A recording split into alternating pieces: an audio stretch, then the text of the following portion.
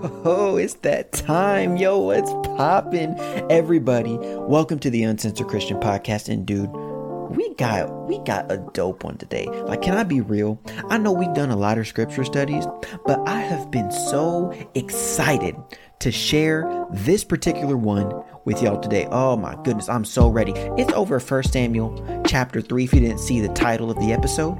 And some of y'all may already know about 1 Samuel chapter 3, but some of y'all don't. But I got some good news, is that whether or not you already know about this story and what happens, there's going to be something new for you to learn. I promise you. I am so excited to get into this. But before we do, y'all share this with your friends, your family. The word of God is not meant to be kept to yourselves. Don't be selfish with it. Share it with your friends and your family, because I promise you they're going to learn something today. So let's get straight into this. We're reading out of 1 Samuel chapter 3 verses 1 through 18. And I'm reading out of this particular one out of the New Living Translation, the NLT. And real quick, I just wanted to talk about translations because it's really interesting when you look through the different translations of the Bible, how they differ sometimes in the message that they give. Y'all ever noticed that? See, me personally, I normally read out of the New Living Translation. If you ever wondered, I normally read out of the New Living Translation. Reason why?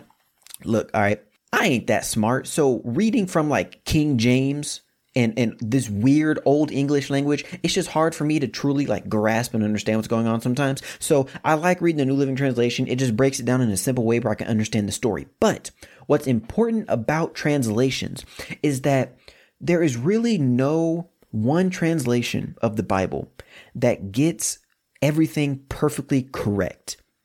I know that sounds weird, but normally when I do my Bible studies or when I'm reading, I use at least 3 different translations. I know this sounds weird, and this may be something completely new to you, but I encourage you, if you're doing your Bible study and you want to grow in your walk with God, use multiple translations. Here's why.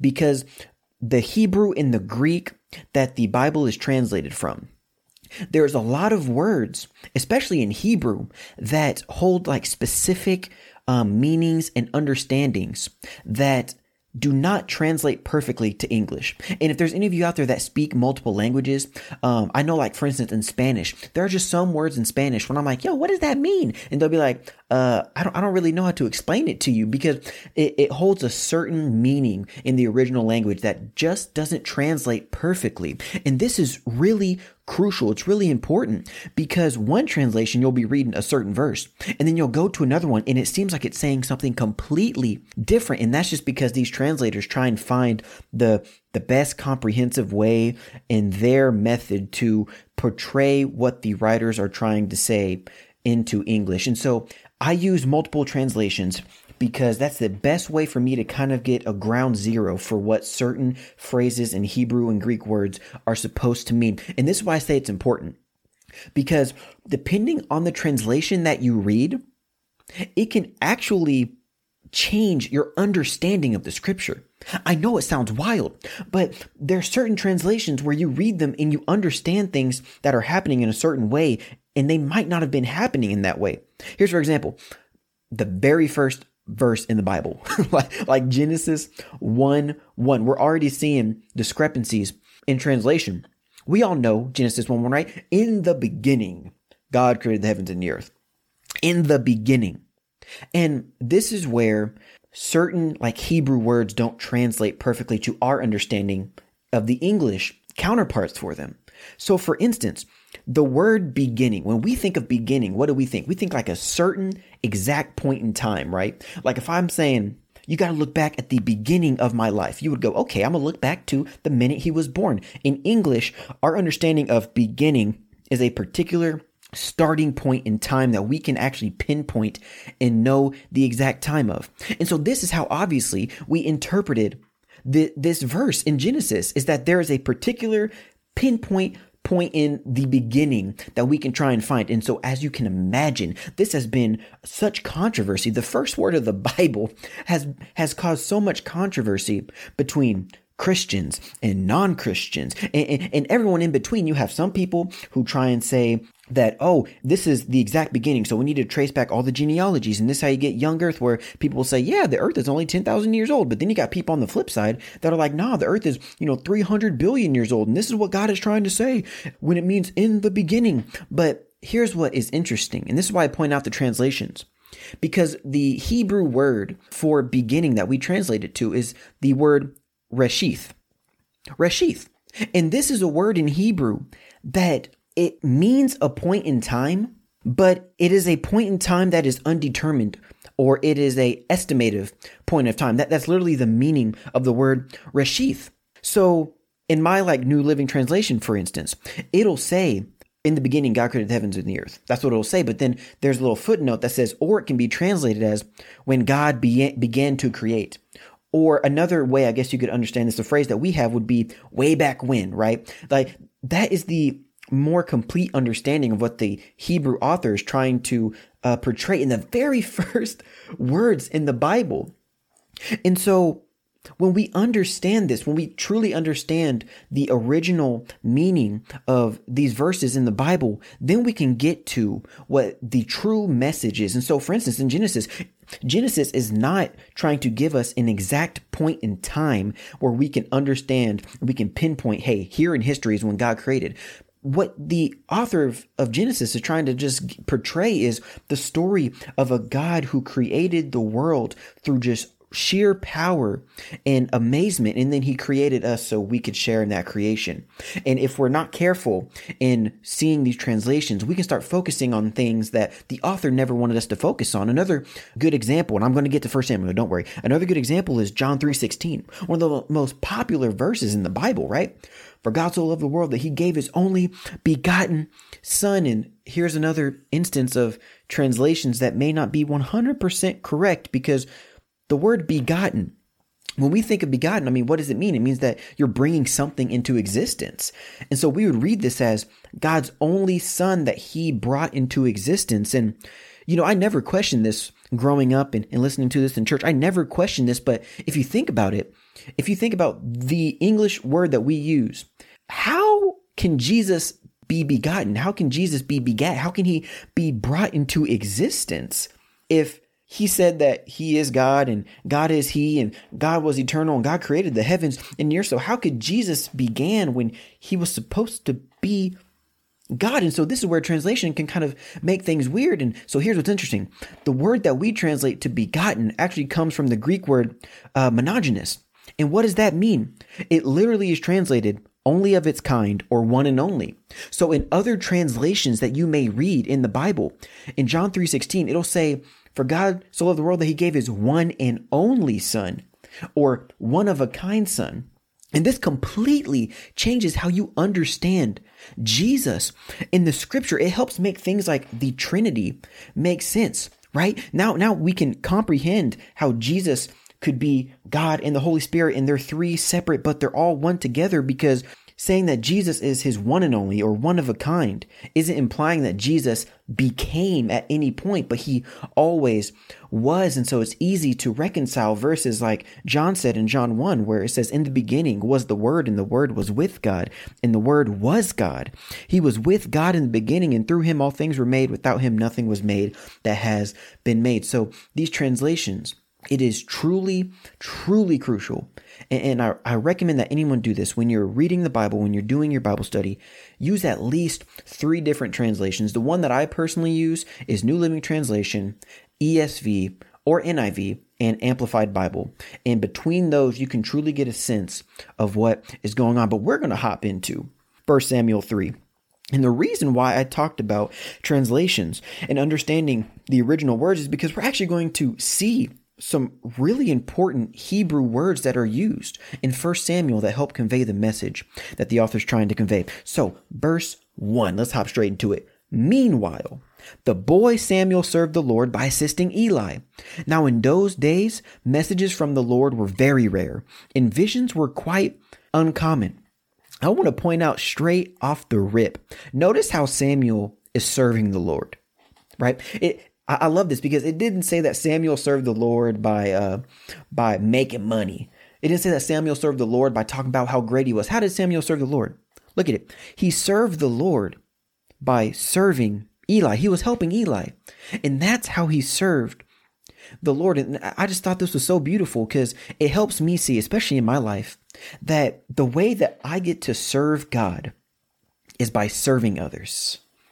That's the way that we're supposed to serve God, is by serving others. And me personally, I always thought that I always thought of serving myself was the important thing. And I thought that if I served myself, then I was serving God. It's like, oh, Dante, take some time to take care of yourself, dog. Like just focus on yourself. Read the Bible by yourself. Do devotions by yourself. But I never took the time to share that with anybody else. And so I was not serving others. And this is the entire message of Jesus, right? Like Jesus came to our situation, serving God. How did he serve God? By serving us. Jesus served us. And because of that, he was serving God.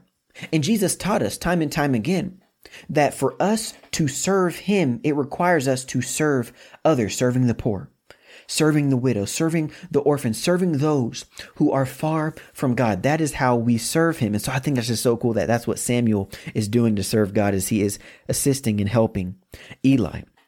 Now, another thing that was interesting is that he says that in these days, messages from the Lord were very rare and visions were quite uncommon. So they really weren't hearing from God. Like there was no prophetic visions. There was nothing going on crazy at this time. And it's really interesting to me that messages and visions from God were rare, that people weren't hearing from God like they once were, or like the people in the generations before them were. And this really caught my eye, because something that I've struggled with so often is I look at our generation and maybe the generation before, and I think, isn't it weird that God spoke to all of these people in the Bible? Like those are all the stories you hear, is God speaking to them and giving them these awesome visions, and they see God on his throne room, but we never have anything like that in our time. Like, why don't we hear from God in the same way that Abraham did or that Noah did? Like, why don't we hear from God the same way? And it's just kind of comforting knowing that our moment in time isn't the only moment in time where messages and visions from the Lord were rare or uncommon. It doesn't mean that it doesn't happen, but it didn't happen at the rate that it happened before Samuel, like with Abraham and Moses and Noah and all these people. So it's actually not a shock that maybe in our generations, we don't always hear from God the same way that we think that we should. Just a thought.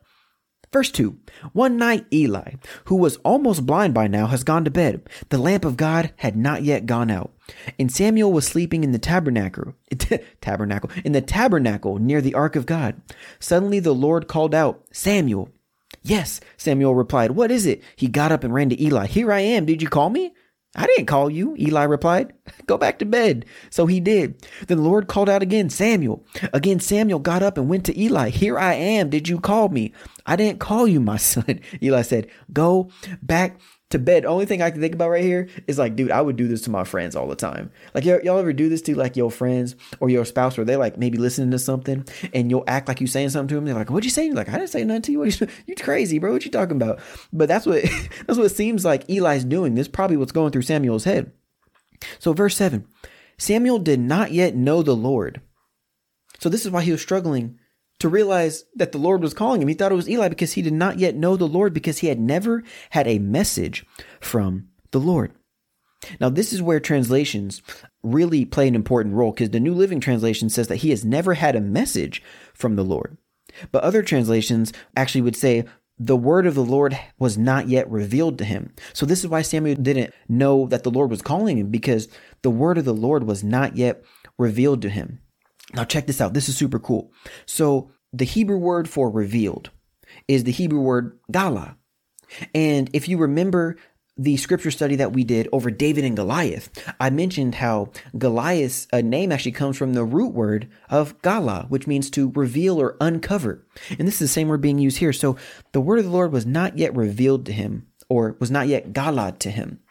And one of the meanings of Gala is to uncover. And this is interesting, because it almost seems like Samuel is not able to know that the Lord is calling him, because it's like there's something covering his eyes or his mind or his ears. There's something that it is covering him. It's almost like a filter, because he doesn't know, right? He never received a message for the Lord. So the only filter he's working through is the filter that's saying, oh, it must be an actual person talking to me. Like this has to be Eli calling me. And so when God galad or uncovered this layer of uncertainty, or this veil that was covering Samuel's ears, he was able to hear or see through a new lens. This is interesting. This is why I think the fact that the word was not uncovered to him yet is really important. And I can actually sympathize with this because, before I was a parent, I saw the world in a very certain lens. Like there was just things I could not understand when my parents did them. My parents would tell me to do things. They wouldn't let me do things. They would say these things and I just didn't understand them. And I viewed the world through the lens of someone who wasn't a parent in every single way possible. If I wanted to go buy some food like McDonald's, I'll bet money ain't no problem, right? But the second I became a parent, it was like whatever veil or whatever restrictions were covering me became galad or uncovered, and I was able to view the world through a new lens. So I finally understood, like, oh, this is why my parents wouldn't let me do this, or oh man, this is why my parents were hard on me in this one area. And when it came to stuff like money, it's like, oh dog, I can't go get McDonald's. I gotta feed my baby. Like whatever was covering my eyes and filtering to where I could not see the lens which my parents were looking through, it became uncovered. And this is why translation is important.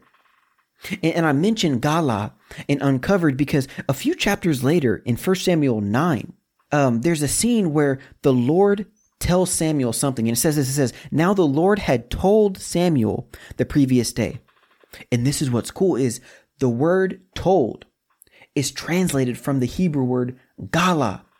But in this sense, Gala means to uncover someone's ear. So in Hebrew, if you told someone something, it means that you uncovered their ear. So now understanding this, because of the translations, we can see a correlation to how Samuel at one point was not able to hear God because his ears were not yet uncovered to the message that God was bringing. I think that's so cool. On to verse 8. So the Lord called a third time, and once more Samuel got up and went to Eli. Here I am. Did you call me? Then Eli realized it was the Lord who was calling the boy. So he said to Samuel, go, lie down again. And if someone calls again, say, speak, Lord. Your servant is listening. So Samuel went back to bed. Now this is what's so cool. And this actually caught me by surprise because I've heard this story before. It's like, oh yeah, when God speaks, how do you hear him? But notice that when God was speaking to Samuel, he was speaking in a way that Samuel would recognize. Ain't that weird? Like, notice Samuel thought that Eli was talking to him the whole time. And when I picture this story beforehand, I pictured it like God was going, Samuel, like with this big, deep voice and something so distinct. But God spoke in a way that Samuel would recognize. And to Samuel, it sounded like Eli. And I wonder if we may struggle to hear God because we expect for God to sound like something grand. Like we read all these verses where God comes down and he embodies fire or clouds or lightning or like deep thundering. And I wonder if we're not able to hear God, or maybe God is speaking and we're missing it because we keep expecting for God to sound like something different. And I can understand why we may think that God would sound like these things. One, because Hollywood and these videos and depictions of God always plays him out to have this like deep, heavenly voice. And maybe it's even scriptures like Job 37, where the writer is expressing God and comparing his voice to thunder and lightning. And maybe we can mistakenly carry those characteristics to what God actually sounds like. Maybe that's the problem. Because, for instance, in Job 37, it's this elaborate poem talking about how God's voice is like thunder and lightning. And we picture the sound of thunder and how scary and big and booming it is. But what we miss if we're not careful is, for instance, this writer in Job was not explaining God's voice to sound like that, but he was explaining the power and the reach that things like thunder and lightning have, where it seems like they can just emanate throughout the entire world at one crack or one clap of thunder. But that's not how God sounds. I went through almost 30 different people in the Bible where I could find where God actually spoke to them. Not where God, wrote something in the sand or where an angel came, but literally where it says that the Lord spoke to them. And what's interesting is that these were all peaceful interactions. I'm talking about all the way from Adam to Abraham, Cain and Abel, Noah, Moses, Samuel, David. I'm talking about all of these people and all these interactions. You look at all the prophets, every time that God spoke to them, never once did it say that their reaction was that they were in fear or that they were scared or that they tried to hide from God's voice, but rather they just talked back to God. Like it was just a conversation. There'd be times where God would speak to them and they'd be like, "Are you sure about that, God? Like, if that's what you want me to do, okay." Like they would literally just hold a conversation with God. They were all peaceful interactions. And what does this tell me? This tells me that when God speaks, he's speaking from a stance of relation. God wants relationship. God is a relational God. He isn't out to try and scare you or confuse you or have you hide from the sound of his voice. God wants to speak in a way that you understand. And I think my mistake I made is I would conflate the people who feared God's actions or the people that feared how God looked with fearing his voice. And some of the first verses that pop into my mind is stuff like what happened with Moses in Exodus 3 with the burning bush. And this is where I would make the mistake. I'm going to read through this. There the angel of the Lord appeared to him in a blazing fire from the middle of a bush. Moses stared in amazement, though the bush was engulfed in flames. It didn't burn up. "This is amazing." Moses said to himself, "Why isn't that bush burning up? I must go see it."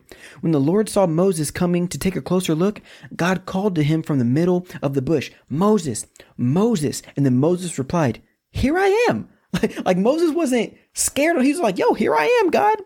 And then God said, "Do not come any closer. Take off your sandals, for you are standing on holy ground. I am the God of your father, the God of Abraham, the God of Isaac, and the God of Jacob." Now, this is where I made the mistake of conflating God's voice with the fear that people had when they either saw God or saw his actions. Look what happens next. When Moses heard this, he covered his face because he was afraid.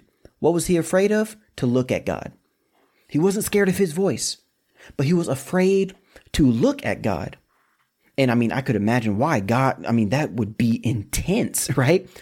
But I conflated the fear that he had to look at God with the fear of God talking to him in general. And that's not how it happened at all. God said, "Moses, Moses." And Moses was like, "Yo, what's up, guy? Here I am, dog. Like, what's good?" He thought the bush looked amazing. Like he was enthralled with what was happening. And then I think of things like Jonah. And, I would think, oh man, Jonah ran away because he was scared of God. And it's like, he wasn't scared of God's voice at all. Like you see in the first lines of Jonah, it talks about God spoke to Jonah and told him that he needed to go to Nineveh. But then Jonah got up and ran. And we find out later that he didn't run because he was scared of God's voice. He ran because he didn't want to go and preach to the Ninevites because he knew that God was going to forgive him. And he did not like those people at all. And then I look at stories like Paul, when he was formerly Saul. And now this one's interesting because Saul was a dude that went out killing Christians. Like he was not a fan of Christians. He was out crucifying people, killing, burning up churches. Like he did not care. But look what happens when he ran into Jesus in Acts chapter 9.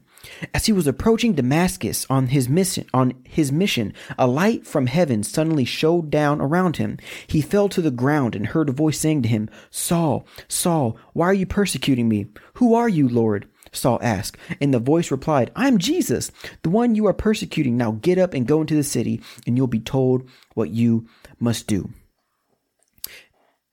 When Saul fell on his knees, it was because the light of Jesus shone around him. But when Jesus spoke to him directly, he's hearing the voice of God. What does he say? Who are you, Lord? Like he's not in fear, trembling. He's just like, who are you? He's asking a question. He's speaking in a relational way. And God spoke to him in a way that he could understand and recognize.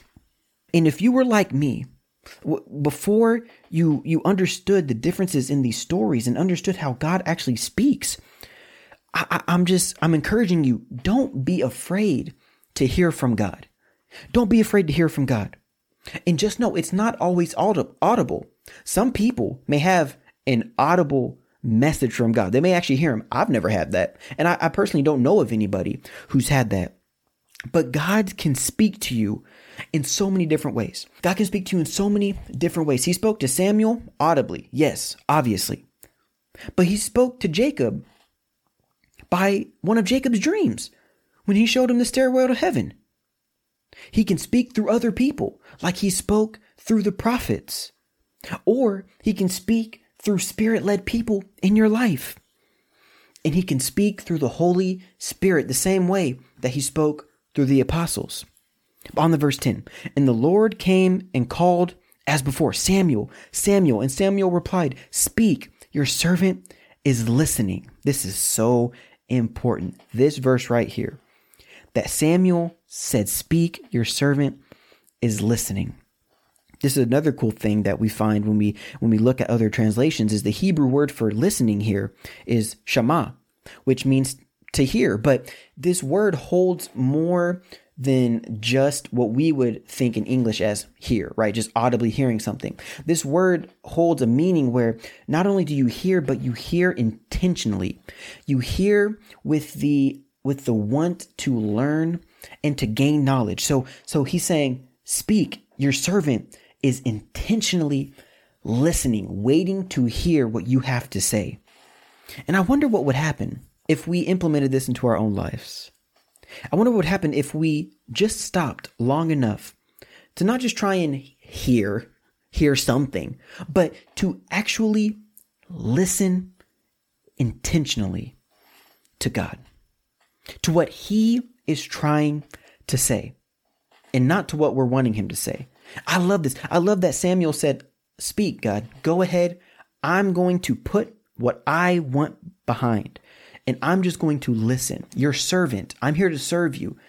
I am listening.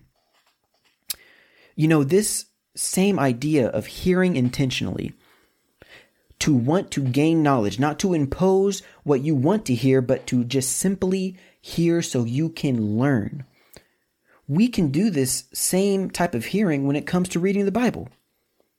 We can sit back and look at the different passages that we read and think, what is the word? What is the author of this book trying to say? What is God trying to say?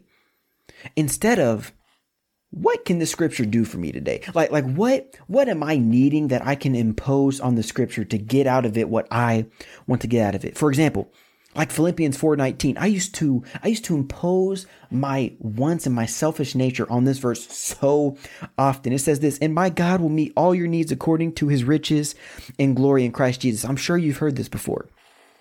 And when I read this, and when I was not hearing, or shama, when I was not listening intentionally to what Paul was trying to say, how I would interpret this verse is, oh man, God's going to meet all my needs, anything I want. If there's anything out there that I want, that I wish for, that I just really want to have, whether it's money or people in my life or games, like whatever it is, God's just going to do it because he's powerful. Like that is what I imposed on the scripture.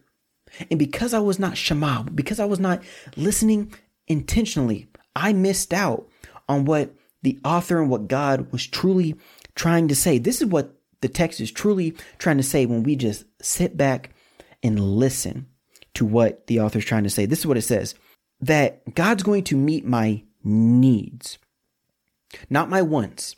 He's going to meet my needs, but he's going to do so not according to what I think he should do, not according to my will or through my abilities, but through his riches and glory.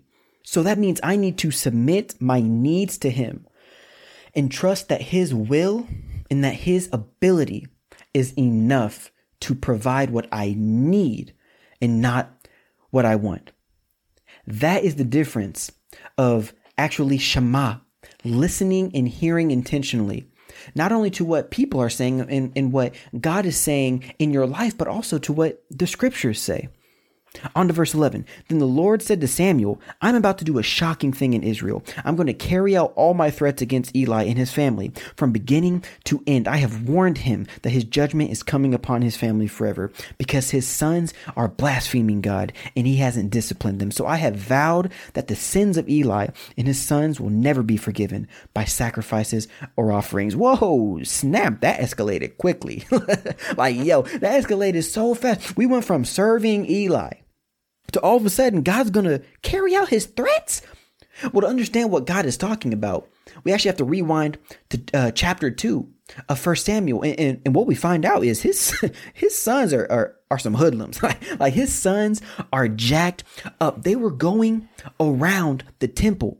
And when people were trying to sacrifice, like the goats and all that, when they were trying to give a sacrifice so they could be set right with God, his sons were rolling up and stealing the sacrifices to eat them in the middle of people sacrificing. It said that they would roll up and they were like, yo, you're going to give me this whole animal and we going to eat it. And that's so jacked up. The only like modern way, I guess, that I could think of it is you sitting in church and you tithing and they pass the bucket down and some kid roll up and say, thanks, this is my money now. But it's not even close because these people were sacrificing to atone for their sins. Like there's no Jesus at this time. It wasn't like he was set. Like these people needed this so they could be right with God, and his sons were stealing their sacrifices. And so God was not having it. As you could imagine, God was not having it. And for some reason, and the word doesn't tell us why, but Eli would not discipline his sons. He knew about it and he never stopped them. So that's why God is throwing shade on Eli right here, if you were curious. All right, verse 15. Samuel stayed in bed until morning, then got up and opened the doors of the tabernacle as usual. He was afraid to tell Eli what the Lord had said to him. But Eli called out to him, Samuel, my son. Here I am, Samuel replied. What did the Lord say to you? Tell me everything, and may God strike you and even kill you if you hide anything from me. So Samuel told Eli everything. He didn't hold anything back. It is the Lord's will, Eli replied. Let him do what he thinks best. What I gather from these last few verses is actually something really powerful and something that I don't think a lot of us do in our lives. And it may be because we're afraid of the repercussions, but here's a good message for you. Don't be afraid to tell the truth. I know that sounds so simple, right? Like this is what Samuel did. He wasn't afraid to tell Eli what happened. Don't be afraid to tell the truth that God has shown you. But this is more than just telling the truth, right? It's more about having the courage to speak the truth of God into your life. And this is hard to do, right? This is hard to do. Being willing to speak the truth of God into your life and honestly into other people's lives, despite what it may bring, despite how people may treat you or react. And I look at Ezekiel. When God gave Ezekiel the words that he wanted to give to the Israelites, God said this to Ezekiel. He said that, you know what? The people aren't going to listen to you, but you have to tell them and share with them what I have told you. Because if you don't, and they end up failing, it's on you. It's on you. But if you tell them, if you share with them the truth I have given you, and they still don't repent and turn to me, then it's on them. And I think many of us are afraid of sharing what God has revealed because we think it may upset somebody. We're afraid to tell people about the good news of Jesus Christ. We're afraid to tell them about the truths that we have found in our life through God because we're afraid that it might upset them, or that they might get a bad taste in their mouth, or they might not want to be our friends because we're Christian and we're too holy to them. And I just think back to what God told Ezekiel. He was like, look, I have a message for you. You have to share this with the people, even if they don't listen. at least it won't be your fault because you at least shared with them what I told you and the truth that I gave to you.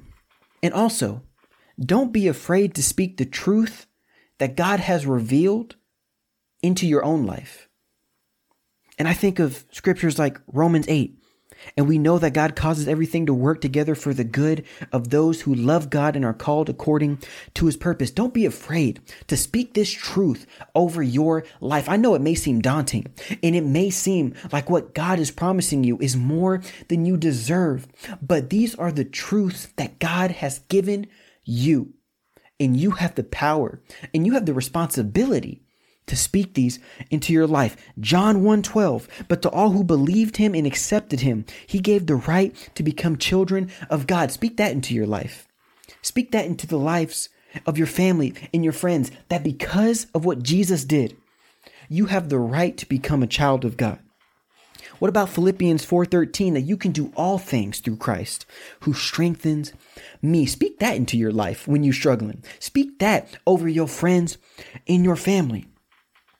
But what I want us to get from 1 Samuel 3 is two different things.